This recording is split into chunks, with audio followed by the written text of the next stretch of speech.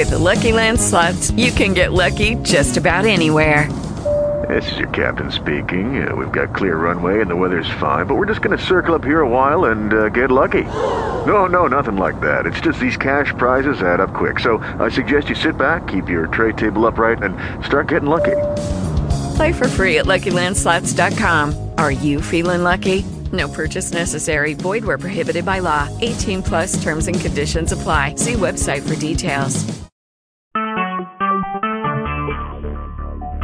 Talk shoes. Recorded live.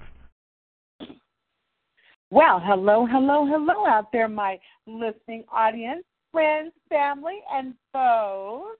Welcome to Straight Talk with the Hired Brush. I'm your host, your girl, celebrity makeup artist, Barbara McGee, and with my very special co-host, who we have missed here in the penthouse, if I may say, Mr. Rodney Best, wealth expert, and just a great man to have around the penthouse. Go ahead, Rodney, tell us, how have you been? Well, you know, I've been really great here this beginning of 2016. I got so excited. You know, I went over and I just found this bucket of gold. And ooh. So I picked up this bucket of gold and I said, hey, I'm gonna keep it all to myself. But on my way down the road, I saw so many people that needed assistance and needed help that by the time I got to the midway down the road, my bucket of gold was half gone. And when I got to the end of the road, my bucket was empty, I'm sorry. And guess what I did? What did you do? I turned around and went and got interest and refilled my bucket of gold. Sounds like you were in Reno. Well, it wasn't exactly Reno, but it was near that Thunder Valley Casino. You got that right. I went up to see that Motown show, and man, So you went up to see a Motown review, was it? It was a Motown impersonation, and my client over at Frick Middle School, Mr. Peters, the vice principal, he's been producing the show for close to 15 years, and he said, Rodney, you know, I've been trying to get you to come, and I finally broke down, and he said, you got to come see this, and I went down there. Beautiful show. Well, you know what? I used to reside in Sacramento, and so, you know, I've had my chance to get to Thunder Valley and, you know, visit a couple of these, what they call Indian casinos. And I will tell you, I was very impressed at the level of service. You know, it's one thing if you just go walking through and you grab a bite and you play a couple of machines. It's a whole nother thing. If you go in there and you spend the night, you're there for a show, and you do the spa, or you have one of the overwhelming, enjoyable treatments that they have. You know, they have full service there. So that's really, really very exciting. Well, the service they gave me was after I finished listening to my other client, Miss DeWanna Slaughter, who teaches 6th grade over at Frick Middle School, doing her impersonation of Gladys Knight. Man, I tell you, it was a standing ovation. But I got to this card table, and this poker game became such an ordeal that when I woke up 4 hours later, the man was smiling. The dealers, I met about 4 different dealers. Like I said, I had that pot of gold, and they were trying to empty. They were trying to empty that pot, boy, but they must have thought I was. They must have called the cops and said, "Oh, he's robbing us," because I was. You it was sound a beautiful experience. Well, you sound like you had a great. Well, we welcome you back to the Penthouse, and we're excited to have you here. And tonight we're going to have an open forum, and we want to start. We've got a caller on the line, but we want to set the stage before we add in our caller. We wanted to talk a little bit, we are here in the Bay Area, the greater Bay Area.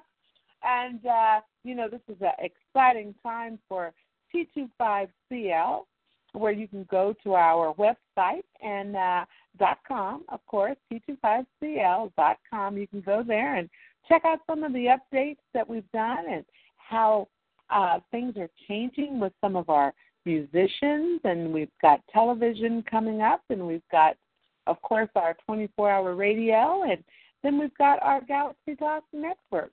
And we're going to be really trying to keep our enthusiasm at a minimum while we all suffer through the Super Bowl.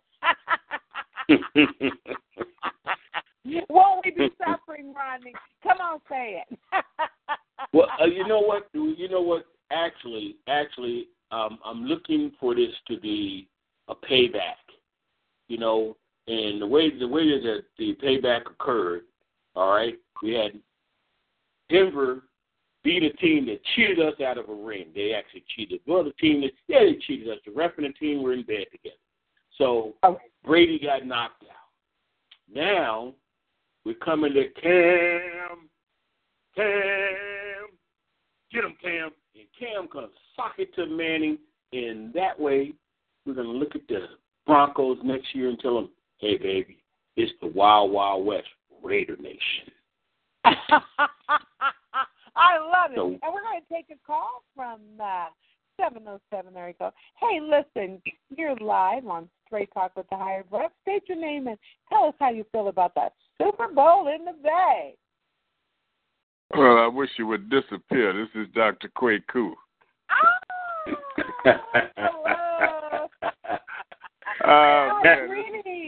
Greetings, Dr. Kwaku. Greetings to you. Boy, I was on my way home and I was listening to something on the radio, and they was talking about the average ticket. That means if you're sitting up in the nosebleed seats, the tickets are $5,800. I said, well, this is why I don't get up for all this stuff, because they are ripping the community off at every turn and want taxpayers to build stadiums for them. And I just don't get turned on by it anymore. Of course, I am glad that Brady got whooped, but my team, I know you guys are going to curse me out. I've been in the Bay Area for over almost 50 years, but I'm still a New York Giant fan. And we are the only people. We are the only people that whooped Brady in the Super Bowl twice. That's right. That's right. That's right. Well, listen. You can have your favorite because you're our favorite. So that's okay. We don't mind. But don't say it too much because, people are sensitive in the Bay Area. And, if you're not down with the Raiders, we don't care what goes on. Oh, no, I was down. I was down with the Raiders, but Al Davis pissed me off with what he did to Marcus Allen. And it just turned me off to, I don't know if you remember the history behind that. Where he had Marcus Allen was one of the greatest running backs out there, and him and Al Davis had a dispute, and he kept this boy sitting on the bench rather than to let him break some records that he would have broken if he'd have played. And I don't know what the deal was, but when you're paying somebody, it just seems like for you to use some petty stuff like that, to block him from achieving some goals that he should have been able to do, Right. And, we kind of see that. We kind of see that across the board. I mean, that's like a tactic that we unfortunately have to endure. As minorities, as people of color trying to come up in this construct. I mean, we're constantly faced with people who could open the door, or people who could give us the opportunity because we're deserving of it. We've earned it. But then at the same time, when we get right there at the point of inception, it's a luck of the draw. It's a crapshoot, So I can understand your feelings about Al Davis, but he was very charismatic in the sense that he owned that team and it was going to be his way or the highway all the way into the grave. And so now, you know, his front office, I'm really concerned. I'm concerned about the fact that our mayor for Oakland is not prioritizing our Raider team. And I also feel this way. I feel that when we were black in Oakland and when we were working over in San Francisco and commuting, and Rodney, you know what I'm talking about, when back in the 80s, nobody cared about us paying for a stadium as the taxpayers. They made us pay. So now the city's doing wonderfully, and they're bringing all these people, and they want to call it East San Francisco. Why can't they pay? That's right. Yeah, I think they should do like they do the schools. When people live out in these rich areas, they pay more taxes so they'll have better school systems. But that never happens at the inner city because the people who used to live in these inner cities, the schools don't get, they don't get the development, they don't get the materials, they can't even maintain the teachers because most teachers that teach in school where there's a high minority group of people, low-income families, they can't wait until they get enough time in so they can transfer to one of those schools out there. So it's always, go ahead. Yeah, well, let's put it on the turntable and let's let this record go around. Right now, Oakland is going through a redevelopment, and the money that's being poured into Oakland to me is one of the quietest kept things that no one's really witnessing. I mean, they keep saying that Oakland this, Oakland that. Oakland has more money floating around in it right now than it has water on its borders. For example, real carefully, if you go over to North Oakland, Safeway is building the largest supermarket right outside of North Oakland, right off of Broadway, when you get ready to go over to the college or College Avenue. Wait a minute, don't they all already have a Safeway there? They have a Safeway there, and they're building a new one. And then they put a new little mini mall where Starbucks and all these guys are just waiting for Safeway to take off. So you say, that's very interesting. Then you drive down the road and you get down to the Jack London and you see all this new housing that's been occurred. All these new housing that's been went up. And you say, well, what's going on? Now, carefully, Mark Davis and his mom made a decision. They said, okay, we're going to apply to move out of Oakland. Well, no one knew that when a team applies to move and they don't get accepted by the NFL, they got to give them some money. So they got $500 million because they didn't get awarded to move to L.A. So they had $500 million. Now they got $500 million. So now they got $1 billion. Walmart closes. 400 people loses their job. What are they getting ready to do? But wait a minute, hold it, folks. Listen to me carefully. San Francisco said to the Warriors, you're not coming here because of the fact this is a hostile area and it could create a disaster. All of a sudden, as soon as the Raiders got denied to go to Los Angeles, the Warriors building came to a halt. Wow, I didn't even know that. And then Walmart closed down buildings in Los Angeles and Oakland. Now, let's go to Oakland and say, well, where are we going to put that Oakland Coliseum City? You remember the blueprints they laid out at a city council meeting? They said, hey, we got a Coliseum City.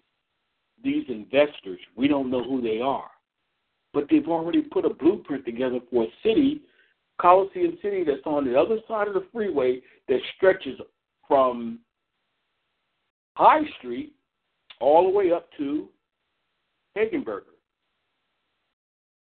Did you hear what I said? Right, I got you.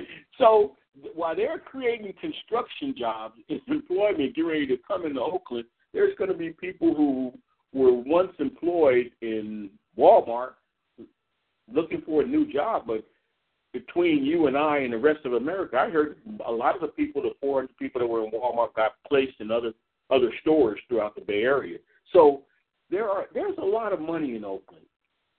As far as the education system, Dr. Pico, I think you're correct, but I think it's going the other direction this time. And the reason I'm saying that is because a lot of vacant homes have been filled by teachers not teaching in the urban inner community, but they're teaching in the urban suburban community, living in the inner city, where they're buying these properties. And I'm not talking like in the flatland. I'm talking like up in the hills. They're getting these properties dirt cheap, but they're teaching in Contra Costa and they're living in Alameda County. Absolutely. And, and to me, I think that's taken away from our children. And what I like to see in 2016, I would love to see our children, our grown kids getting out of college, stop worrying about the amount of money you're going to make, but come home and teach the kids how to be like you. Because you've done post-education, you've completed an era in your life. Come back and teach that child you knew was growing up, that was just being born when you decided to leave and go to college. Come on home.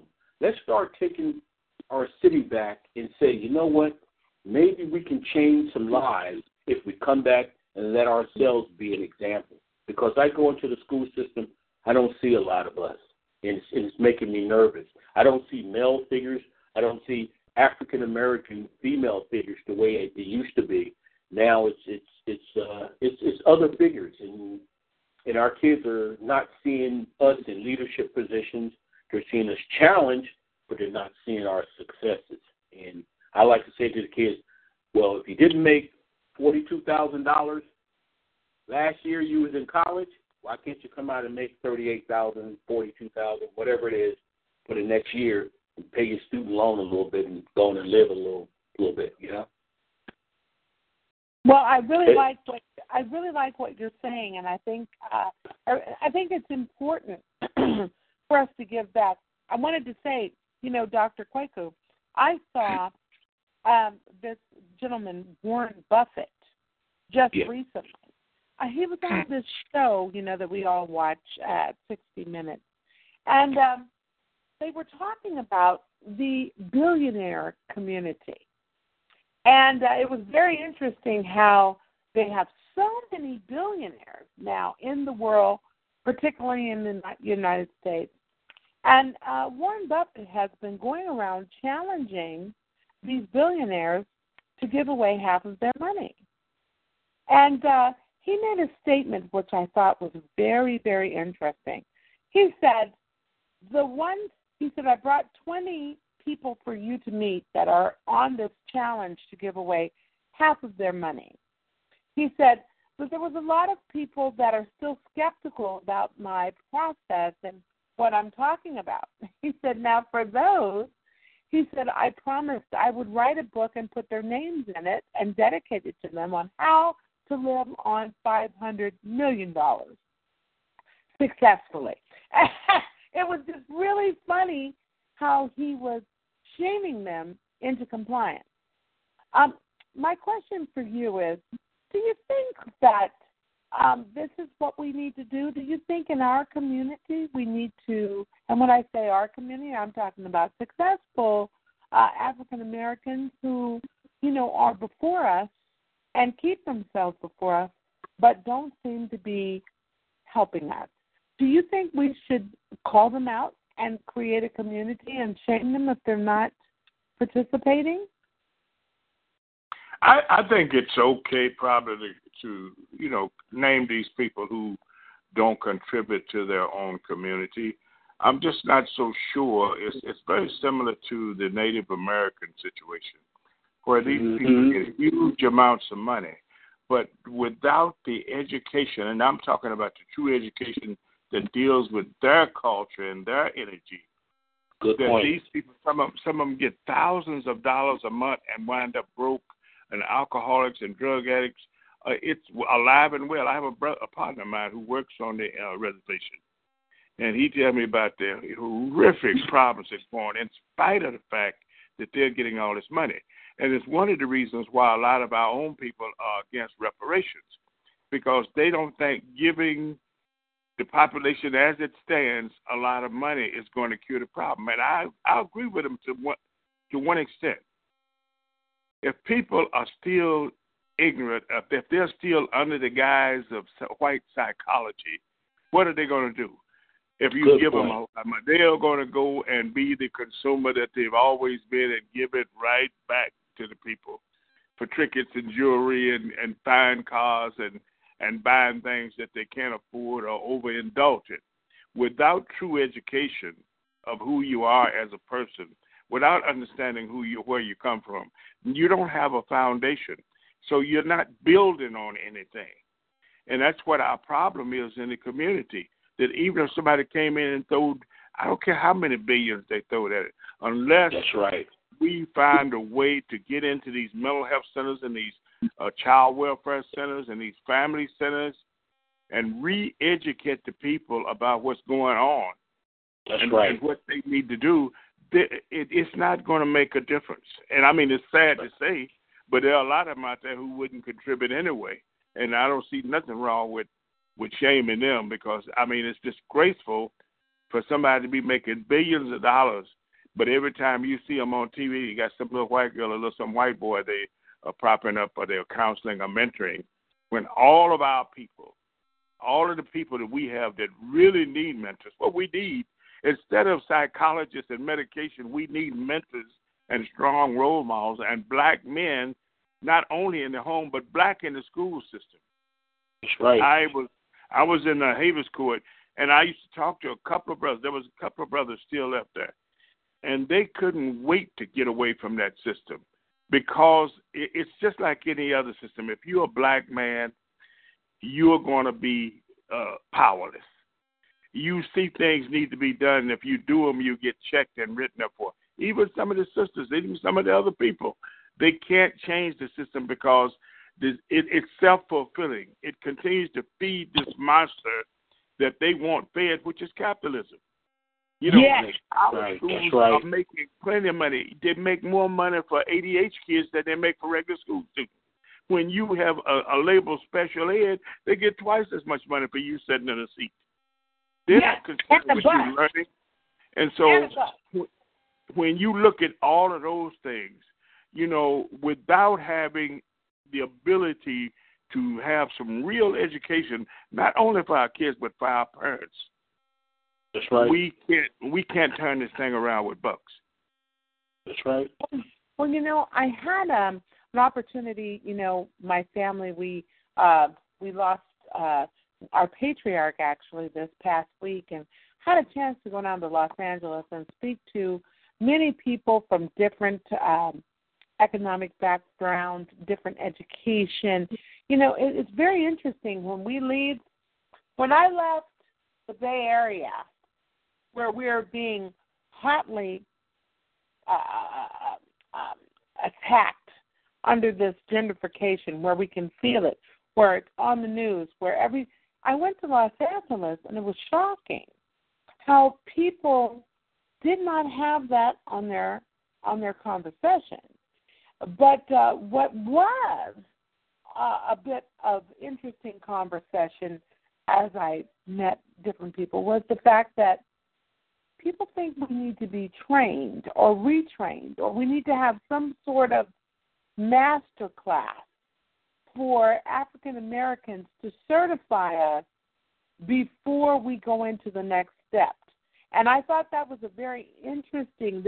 This would consist of finding out how you best learn, finding and then pairing you with your learning partner or with ways to learn, and then also to find out what is your gifts. I mean, this was very interesting how the conversation was not we are suffering, but how can we become better? It was really very edifying and inspiring, actually, to be with some of those people.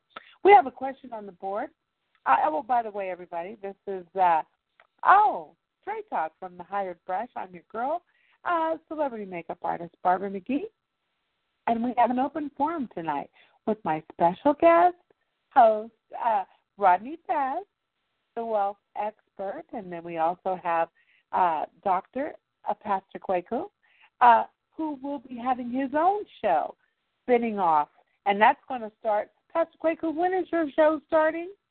It's going to begin February the 4th at 7:30 p.m. Pacific time.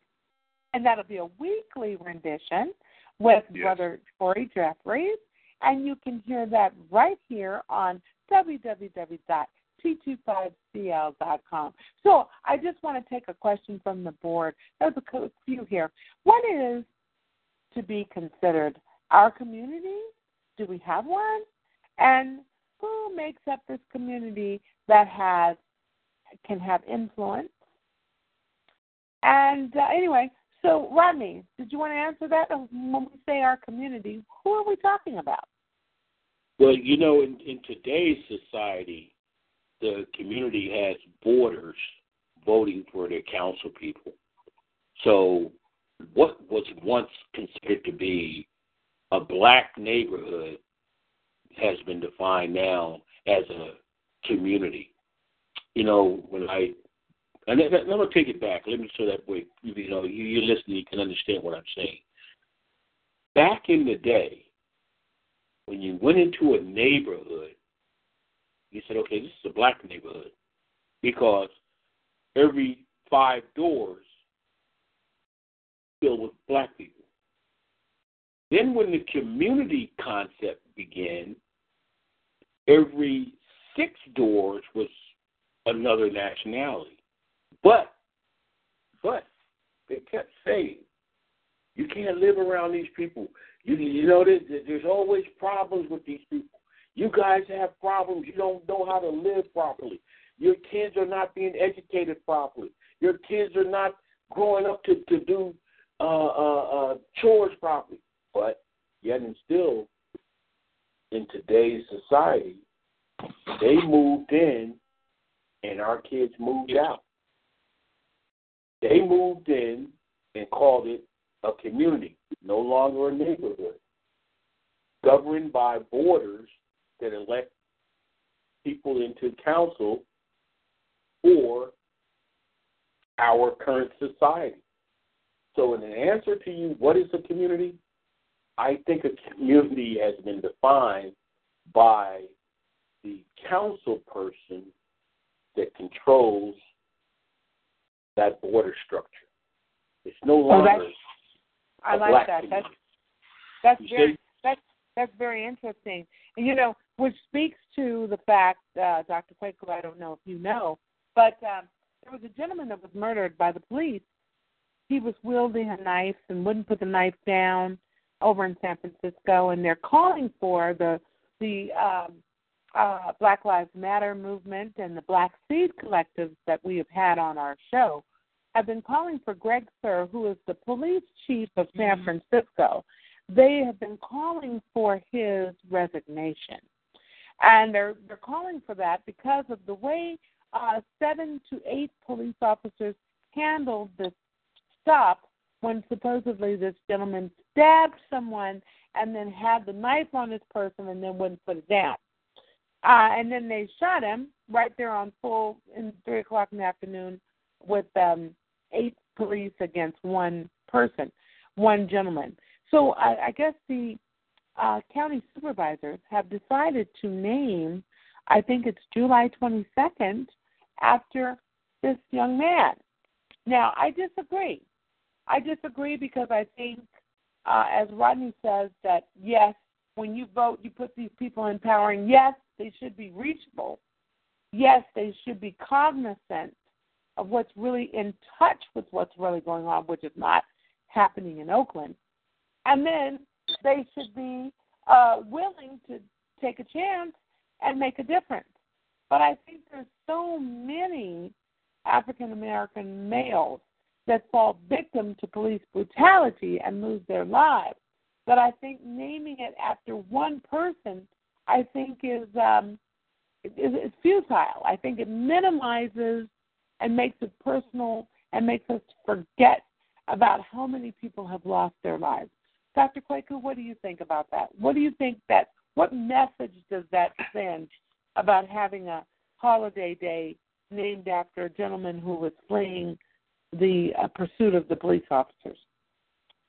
Well, personally, I don't think very much of that process one way or the other. And certainly one of the things that they do now is they have the ability to murder us, and they think because they give the family a couple of $1 million or a couple of $1,000 that makes everything all right.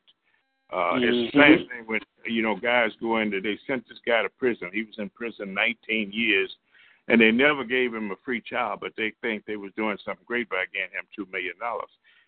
Most of his young, youthful life away from his kids was spent in prison, 19 years.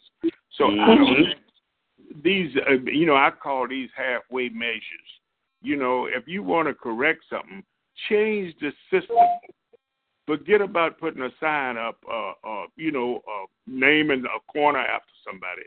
Change the system so that these officers are not, their first inclination is not to shoot a black person that they say they're intimidated by, which really goes back to their own self-conscious and their guilt feelings and this mistrust of blacks because they know how we've been abused in America.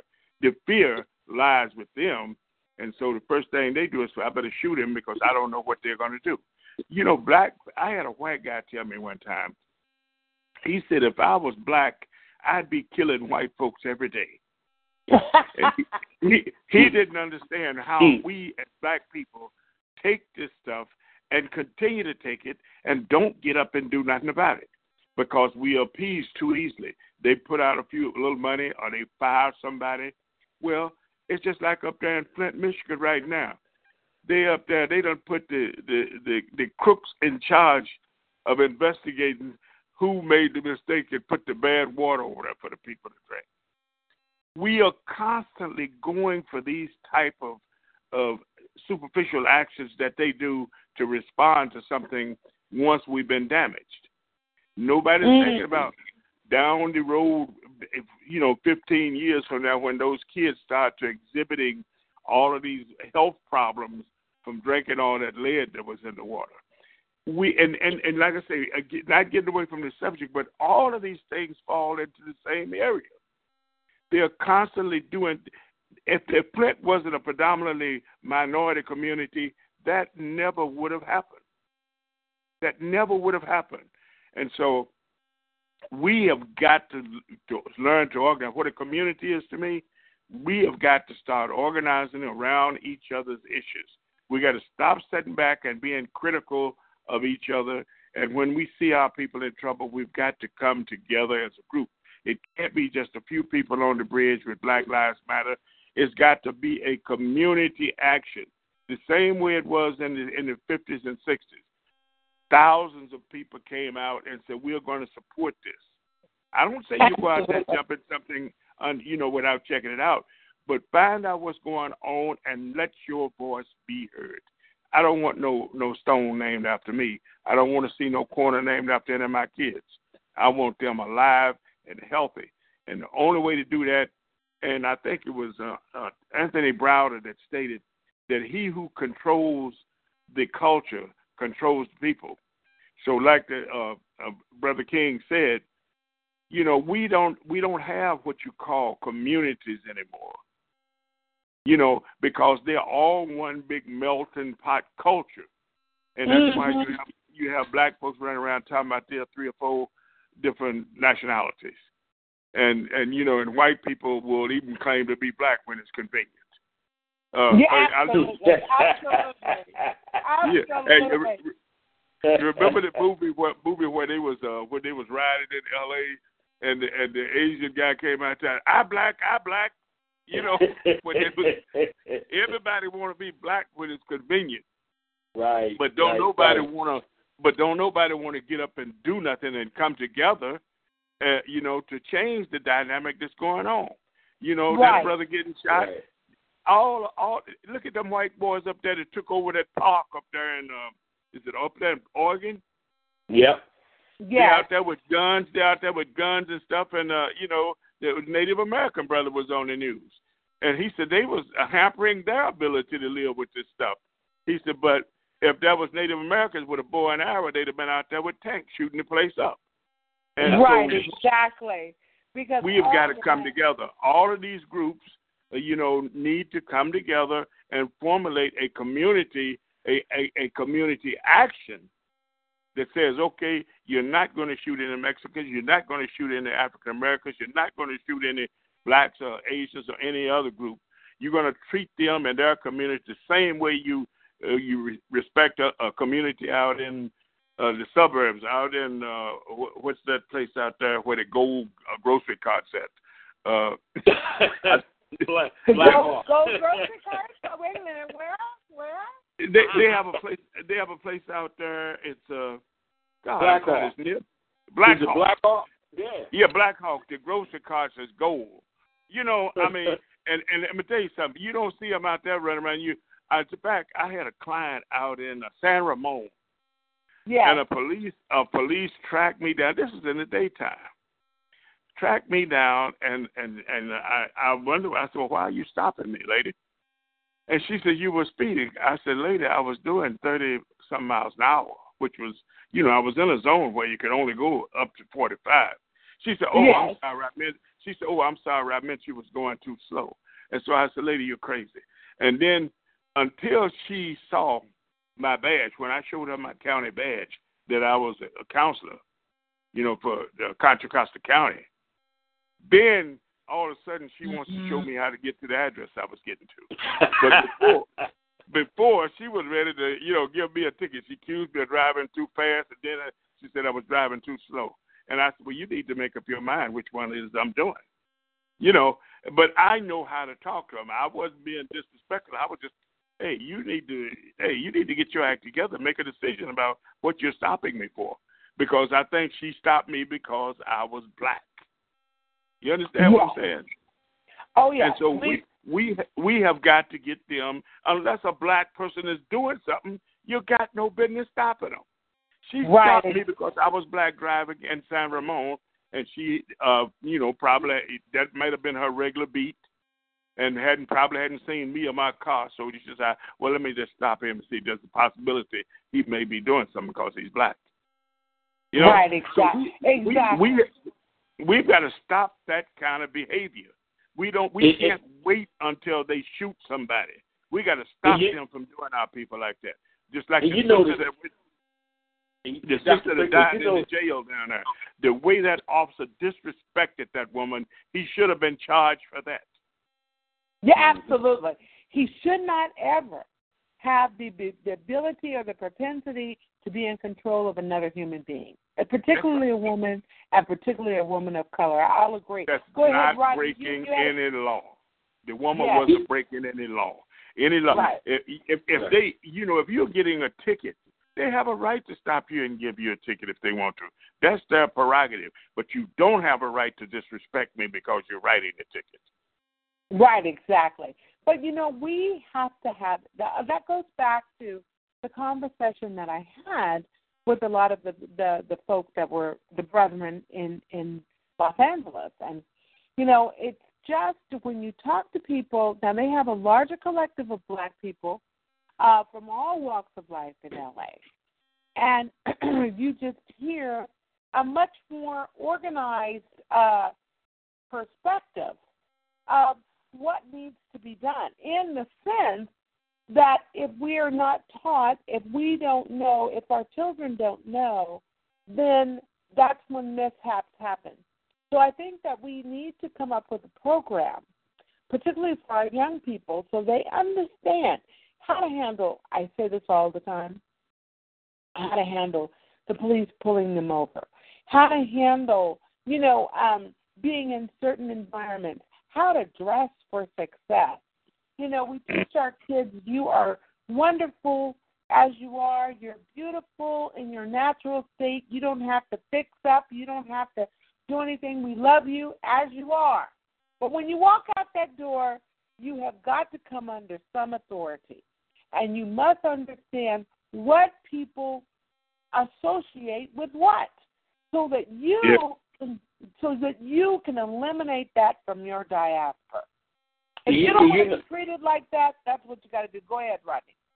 You know, the thing that I'm hearing the both of you say, and what I totally concur with, is we have to get away from being the identified one to being the neighborhood one. You see, let me give it to you again. When we had a neighborhood, all of us was there, and they used to say, all black people look alike, right? But we were all living with each other. We were in our neighborhood. Now, when you drive into a community, and they say, "Oh, wait a minute, there's only 16 of them in the community, and this is 2 o'clock in the afternoon, and they're at work," because we know we have them census tracked, and we know exactly what they do. Now, who are you, sir? You see, because we have allowed ourselves to listen to the negative profiling of saying you can't live together with your own brother and sister. You got issues. You got problems. No, we don't have issues. We don't have problems. What we don't have is what Dr. Pickle, is what you're saying. There's no growth beyond. There's no unity. There's no unity. Yeah. When you get out of 4th grade, 5th grade, what do? Well, I'm gonna go to school. I'm gonna be cool.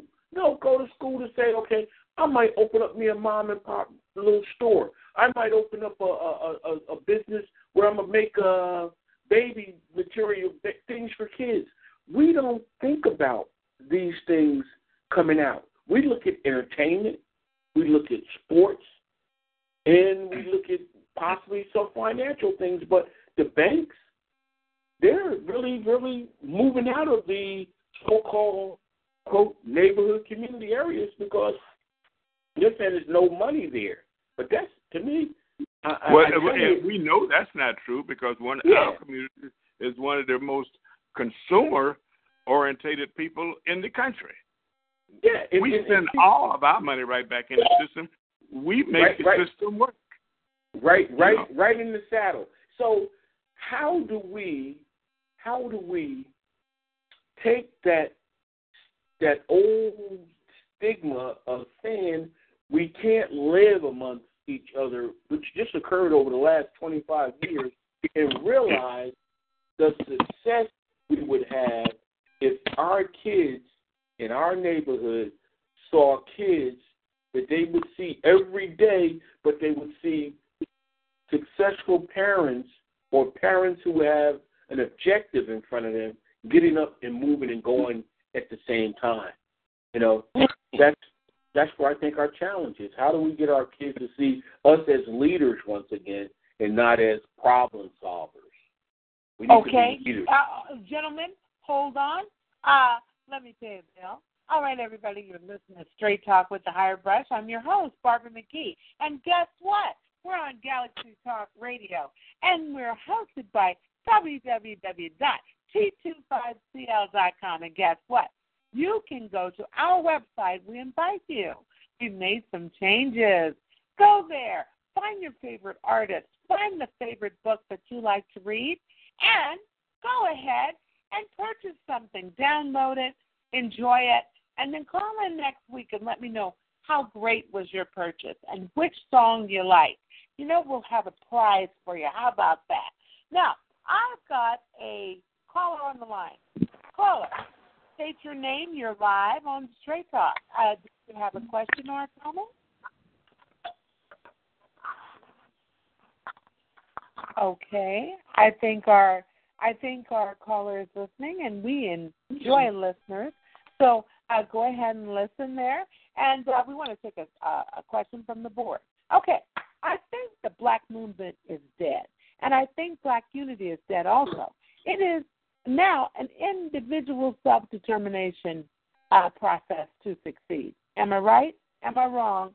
Please tell me, and then it goes on to say, can each one of you give me just one example of successful Black unity or Black unity in progress? Oh, that's very interesting. Yes, I can give you an example. Yes. T225cl.com. You know, yes. hey, you know, that's a sign. You know, I met some brothers today, and we did some filming, you know, our videos and stuff. And a couple of the brothers, I'd known them for a long time. So they've been around Oakland a long time, around the Bay Area. And we just happened to reconnect. But all of us are on the same page in terms of what we ought to be doing. And we made a commitment to get together and start to working on some of these things. A lot of us got displaced after the 60s and 70s. You know, the revolution kind of cooled, and people started to going into this more individual thing. And we were talking about community before, but when you think about the word community, the end of it is UNITY, unity. We have we have no communities or no unity anymore. We have neighborhoods. Neighborhoods is where everybody's just running around rapid. Don't nobody know who the other one is, that don't nobody care. We have got to bring back an attitude of I have a responsibility to stand up and say when something is not right. You know, I know when I was back in the early 60s, I was back in Boston, and they had a bad habit about doing these Rodney King beatings on people on every weekend. Yeah, you know, a lot of people out here were surprised. We used to see that every weekend. Some brother got beat up or almost beat to death in Boston. And until these people got together and said, hey, no more. So what they did was they instituted this rule that if somebody was being arrested, that somebody, an innocent person on the street, could ride down to the jail with them, make sure that they didn't beat them up while they was taking in that booking them. Because they had a lot of brothers some brothers even died. And then they would claim they fell into the bars or all kinds of stuff.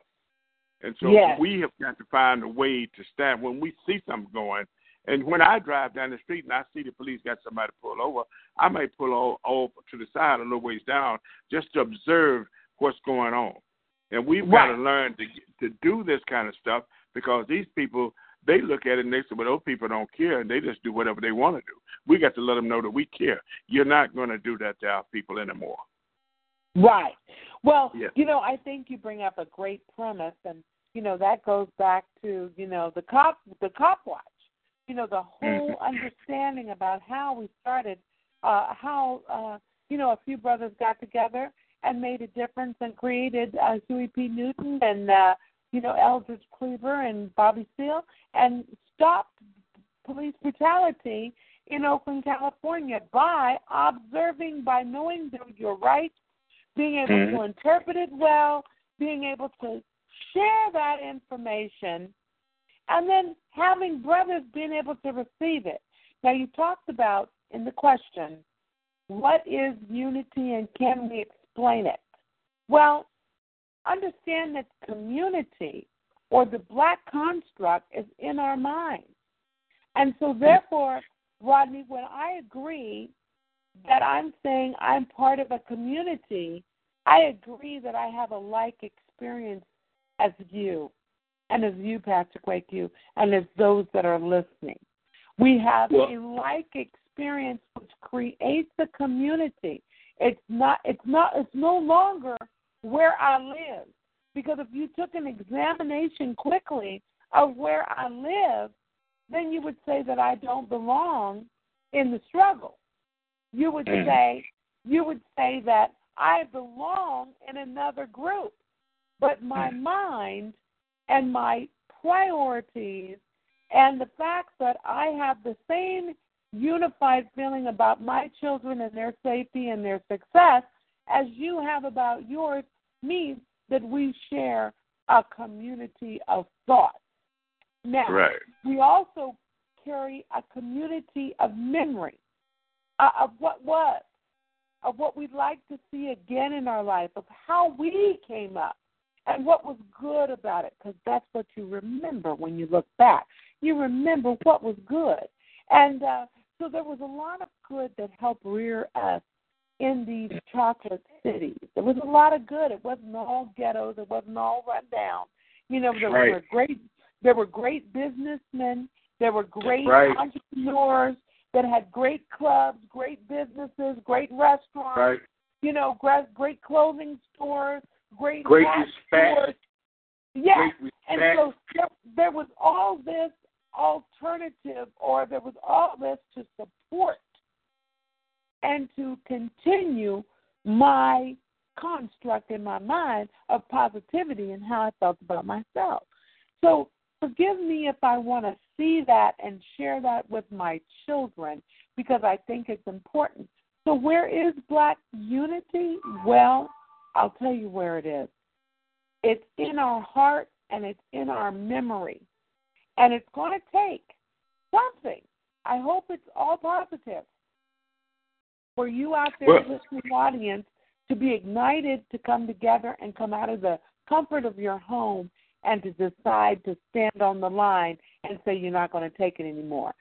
See, this is where we have gone. We've gone into the recesses of our home, into the comfortability that we're working hard for, trying to keep, and we've forgotten that when we come outside, we don't like it no more. So we have a unity, but people are not seeing it.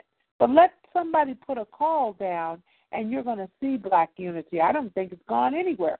I think it's just laying dormant, waiting to pounce. That's what I think. I think it's lying there waiting to be ignited again.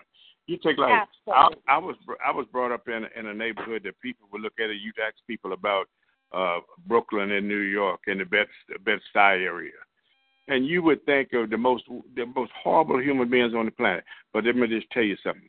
We had community. Nobody in that geographical area would do anything to anybody else that lived there. They looked out for each other. You can put people in, I don't care what the circumstances are, and they come together as a group. And that's the way we were back in the 50s and 60s. But now we've taken on this global mentality, every man for himself, individualism. I'm 3 or 4 different races. I don't know who I am. And I think it explains why a lot of people are wandering around with all these mental health issues, can't figure out, I don't know what's wrong with me. Am I normal or am I not? Well, you're probably not if you have to ask. Yeah. Valid point. Yeah. Valid point. But, when you get to the point that you want to ask and question, that's another thing. I was just noticing when I was down south, I find down south to be quite inspiring, just like I used to find Oakland inspiring to my inner self.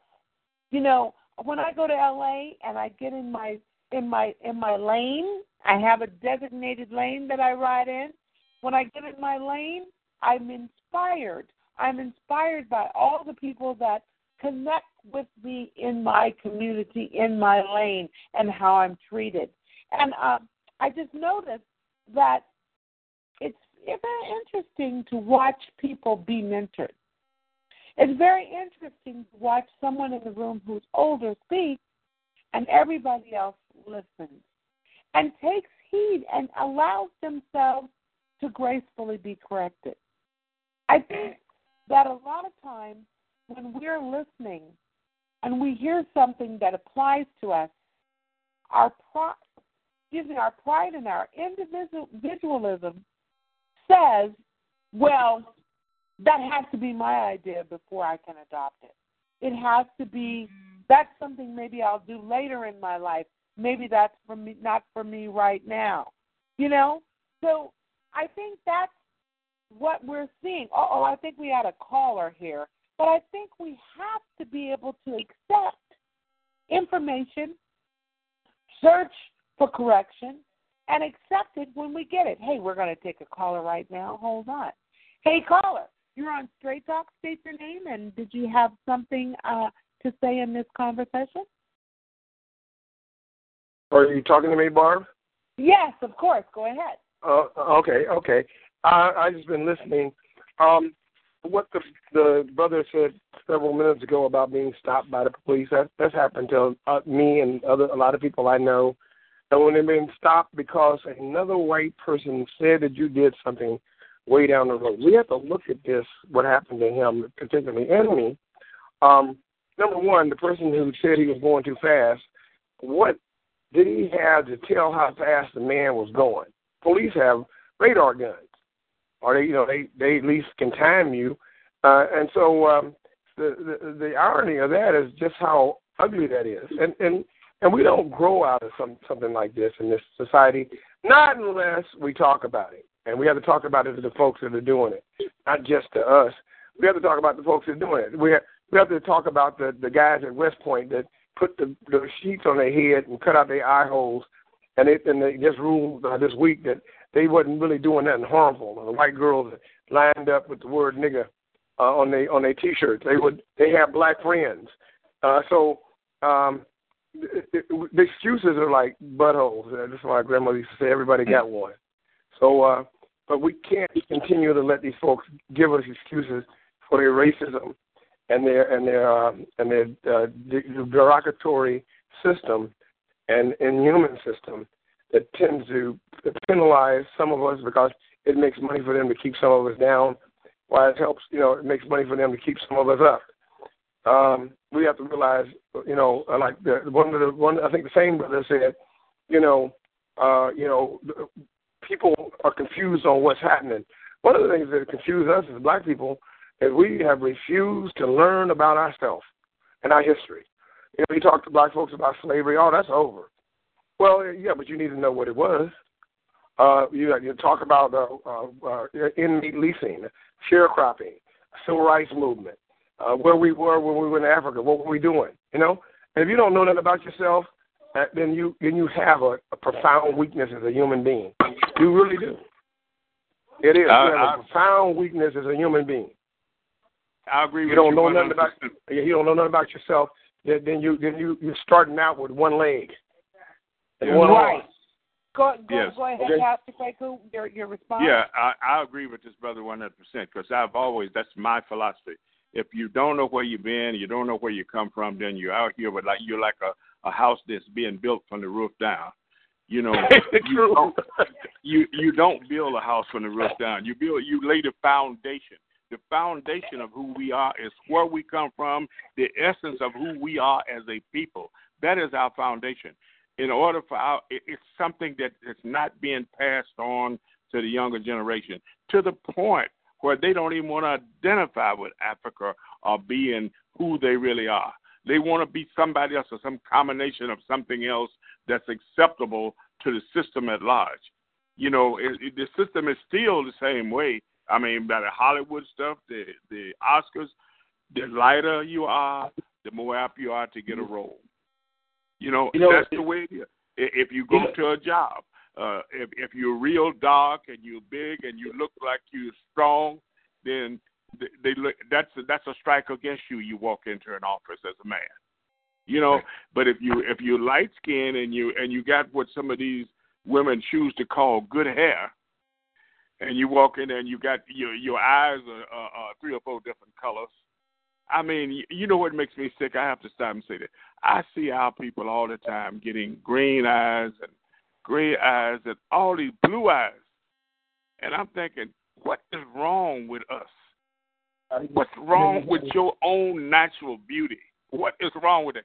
What have they done to make you think that everything about you is no longer beautiful or acceptable? And that's where our people are. If you go around and you go out, you will see this stuff. That's right. And Dr. Kwaku, you hit the nail on the head in the fact that we talked a while back, Barbara, about Black history being taught in the educational environment system, because back in the 60s and 70s it was an elective that was in college and it was a requirement that was in high school. But in today's world, you got it where it's just part of the American history. But whenever we raise our hands and we say, hey, we want to talk about, we want to have Black history, they say, well, you got a little bit of Black history, but all the American different nationalities start saying, well, we don't have a history of our own. But I turn around and I say to them, well, show me where there's a little Black town. There's a little Chinatown, a little Japantown, little Iranian town. You got all these little towns of different nationalities, but you don't have a little black town. Okay, we got Atlanta, but is that really a black city? Okay. I'm just saying today, and then real quick. And then you have to ask yourself, that's Atlanta, but who runs it? The white politicians run it. That's right. So that's right. We don't control it. If you go down to town here in Oakland to Chinatown, they own and control everything down there. Every single thing. You heard what I said. So you see, you're hearing what I'm saying. Until we can start looking at the social economics that will move us to being identified as a people. Because see, they burnt all our towns. They shut our towns down. They didn't want us down. You know? Exactly. So how do we get it back? That's what we got. Okay. Let me make a statement here. I just recently, I spoke to someone who I care deeply about, was telling me that we have the Smithsonian Institute was opening this beautiful museum dedicated to African American history in Washington, D.C. And I thought about that, and I said, well, it's never good when somebody else is holding on to our artifacts. And I thought a little deeper about it when I thought, just recently, about a month ago, I saw on Facebook where there was a collection going around asking people in the United States, please donate whatever you have that is history of African Americans, because there's a chance we can put it in the Smithsonian exhibit. And anyway, make a long story short, I thought, there's something about that I don't like. I don't like when some other institution is controlling our history and controlling the physical proof of how cruel America was to us in the beginning.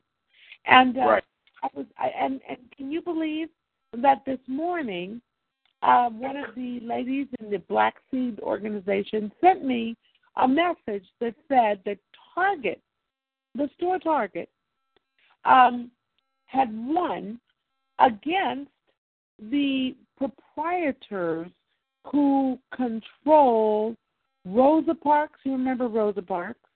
Yeah.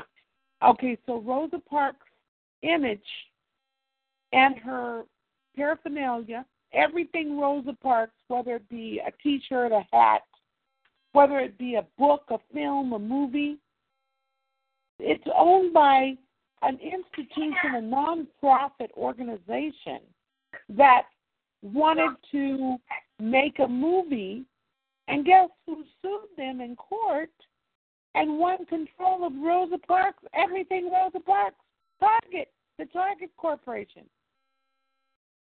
And I said to myself, that is ridiculous. Hey, Barbara, may I say something? Yes. There used to be a black museum in Philadelphia. Black folks didn't support it, including black people who were on top of their game, like Bill Cosby or Oprah Winfrey. It went belly up about 4 or 5 or 6 years ago. We didn't support that. It was an institution that talked about the croc babies. You know what a croc baby is? It's alleged. Croc baby. You know, a croc baby. A croc baby is alleged that when they went to go for crocodile hunting, they would tie a string around a baby, black baby, put him near the water, and when the crocodile would come up out of the water and swallow him, they get, because the crocodile wouldn't let go of the baby, they could now rope him in. Yeah, that's what they used to do to catch crocodiles. Use those black babies as bait. Okay. Now that's why this institution was closed down, because went belly up, because they were talking about real black history. And I want to go back to the brother saying that, we used to have black history in high schools and colleges. As long as the white folks thought the black history was going to teach us how to tap dance and split watermelon seeds, it was cool. But as soon as they found out that we were starting to learn about that most of the inventions in this country came from black minds, or that people like Ida B. Wells, were documenting lynchings and murders of black people, and that she was also a millionaire, but she didn't want to spend her money enjoying herself. She wanted to spend her money on her people. Okay, or when we found out that that George Washington Carver was so smart that his owner said, "You're gonna put my black man in school, and you're gonna put him in college." He integrated colleges and high schools with white folks way before we had civil rights. Okay, because his owner said he's just way too smart.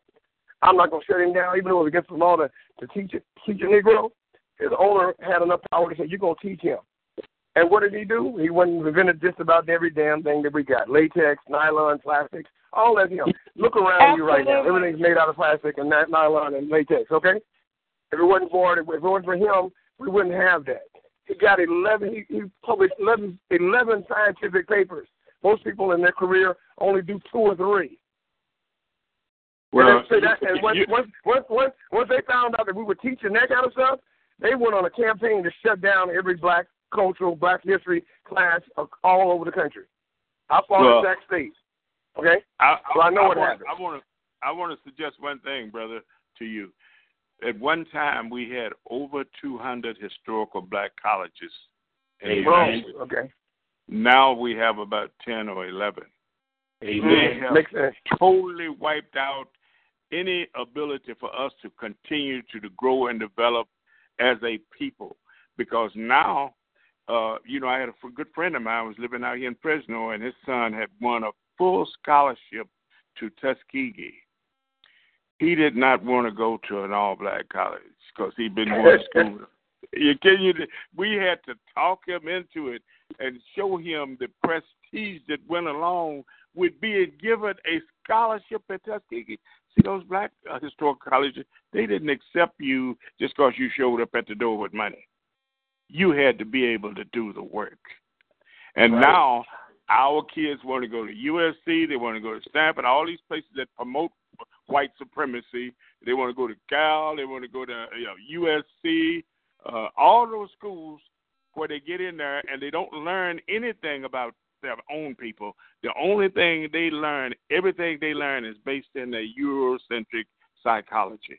So quite naturally, if only thing that goes into something is one version of history, that eventually takes over. That becomes the dominant thought process for you. If you've been taught from the ground up, from kindergarten, about who you are, about another group of people, then at some point in time you lose sight of where you really came from. So this is why it's so important for us to reclaim start our own institutions for learning, and we have to get to our kids while they're in daycare and kindergarten before they get to middle school, because by that time, these people have all but destroyed their minds. Absolutely. I will thoroughly agree. I want to just say we've got one more question here, and we're getting ready to wrap up. So we're going to go around to the gentleman on the panel. Hey, everybody, you're listening to www.t25cl.com. And this is Galaxy Talk Radio. I'm your host, Barbara, with Straight Talk from the Hired Brush. Now, you do know we have several shows similar to the same format where you can tune in at 7:30 on Monday for Compton Politics, Tuesday, Straight Talk with the Hired Brush, Wednesday, Rosalind's Corner, where she comes live from Los Angeles, California, and interviews many of your favorite soulful artists and musicians. And then news on February 4th at 7:30, we have Dr. Pastor Kwaku, who's on the line now, and Corey Jeffries, and their show's name will be, go ahead. Dr. Kwaku, your show's name is? Oh, I'm sorry. Soul Vibrations. We'll be on 7:30 Pacific time every Thursday evening, and it's going to be live, and we want to be there. We are going to be there for the community. We want to be the voice of the community, so we need you people out there to call in and to give us your ideas so we can take them forward. I love it. Okay, so we're going to take the last question. We're going to go around to everybody, and I hope Andre, our Galaxy Chief, is listening, and he can weigh in with the last word. All right, here's the question. What is the motivation? Okay, wait, hold on. What is the motivation of white America to keep Black America poor, and how can you have Black unity without white economic stimulus? Okay, so I'm going to start with Edward. Keep your comments to 2 minutes, please. Then we're going to go to Rodney, Pastor Kwaku, and then Andre. Okay, we're going to me first, Bart? Yes. Okay. If there's a book, if it's still in print or if you can find it, please read it. It's called Death at an Early Age. It's about a white substitute teacher in Boston that got to know the real truth. White people keep some of us down because they make money. They let some of us up because they make money. Some of us die because they make money. Some of us live because they make money. Some of us gamble because they make money. Some of us sell dope because they make money. Some of us don't sell dope because they make money. Why? Because they make money. It's all about the buck. Yeah, that's it. You're right. Now, and what was the name of that book, sir, that you were recommending for reading? It's called Death at an Early Age. You probably have to find an old copy because books like that, like Muntu, Nomo, Mind Out of Africa, those books you can't hardly find anymore because they were just speaking too much truth. Okay, way too much truth. Way too much truth for to be out here on the bookshelf. Okay. Well, we thank you for calling in. Let me say one more thing. Muntu, if you get that, it'll tell you what it is to be a Black person, what your philosophy is, where it comes from. It's written by Johannes John. He's a German philosopher. Muntu, Mind Out of Africa is the same type of thing, but it's a little bit heavier. It's written by S.M. Dides. He's a little heavier. He's an African. Johannes John was a German philosopher. And Muntu will tell you why you are Black. I love it. I love it. Well, we thank you. I want to go to Andre. Are you there? Okay, he's not with us yet. Okay, I want to go to Pastor Kwaku. Go ahead, Pastor Kwaku. Oh, there's Andre. Hey, Andre, how you doing? Hey, I'm here. You had me muted. I am so sorry. How could I have done that? Oh, my goodness. Uh-oh. That's a conspiracy theory. Mute the chief. Oh, yeah. You want to silence the world? Go ahead. Tell us what your feeling is on the white economic machine that we're all under. Oh, boy. Okay. Good question.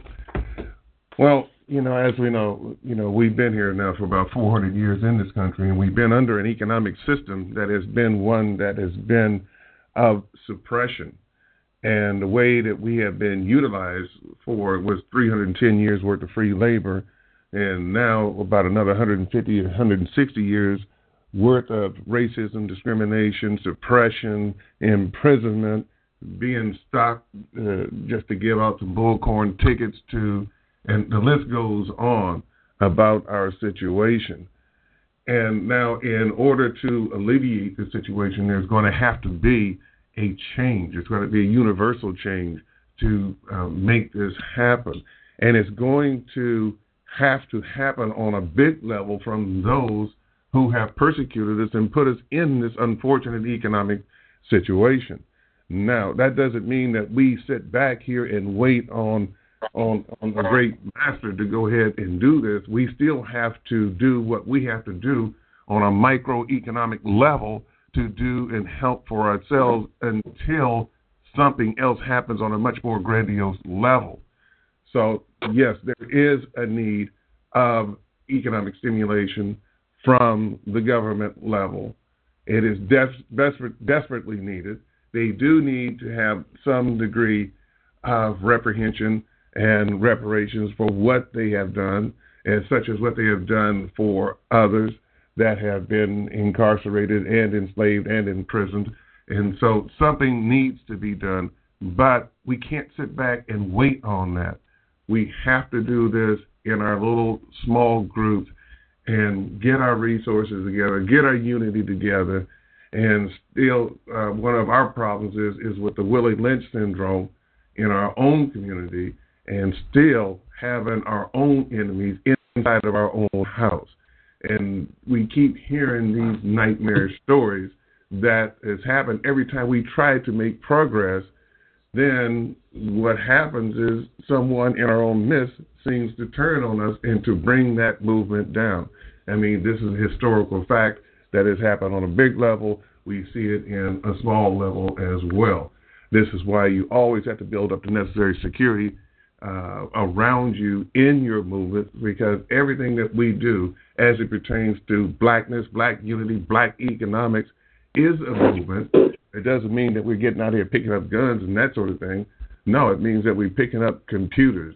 It means that we're picking up ideas and proposals, and we're trying to execute on something good to help our people in the interim until something else larger happens on a much larger scale, level. So we here at T25CL will continue to do what we can do and what we're doing with our multimedia platform to assist in this process. And the best thing that can happen to us is that we can operate in unity and come together collectively, and then we double and triple and quadruple our efforts with people listening to the shows, people downloading our music, viewing our movies, and supporting us in what we're doing. So this is our mission, this is what we're doing, and we are doing our part to make a change economically and socially. I love it. Well, we thank you so much for that. I just want to go to Rodney Best. Go ahead, Rodney, give us 2 minutes in closing. You know, it's, to me, I concur with everything that was just said. I mean, that was superior because it's what it's going to take.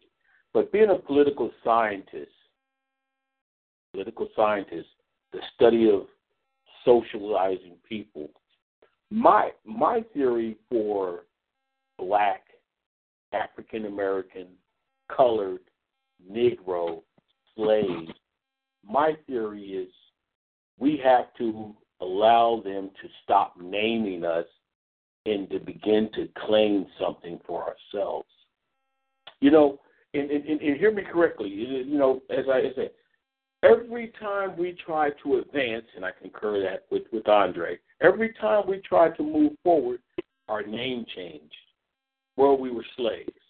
We moved forward. Now we're Negro. We move forward. Now we're black. Now we're African American. Now we're colored. Every time we try to become a people, they changed our name. And until we can stop and identify who we are and start speaking to each other. You know, I get so damn tired of walking down the street and I pass black men and black women and they can't even say hello.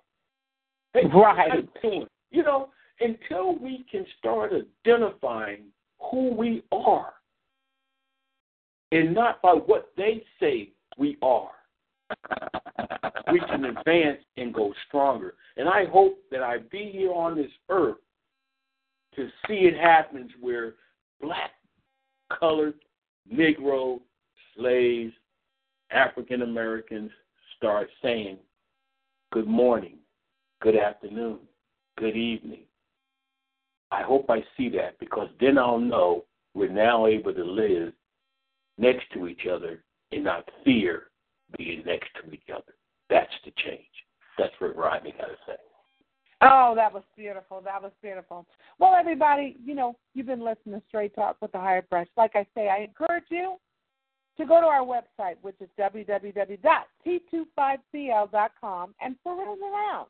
Make yourself familiar with some of the recording artists that are there. I'm sure you'll recognize someone. And then download some music. Let's start there. The next time you come, try to buy a book or two. And definitely tap into Galaxy Talk Radio, where your concerns can be put right there on the platform. Remember, Monday night is Compton Politics. Tuesday night is The Hired Brush, Straight Talk from The Hired Brush in the Penthouse with Rodney Best, and, of course, your host, a celebrity makeup artist, Barbara McGee. And then Wednesday night is Rosalind's Corner, where they're talking entertainment, and it's really saucy and scintillating. So make sure you tune in, 7:30.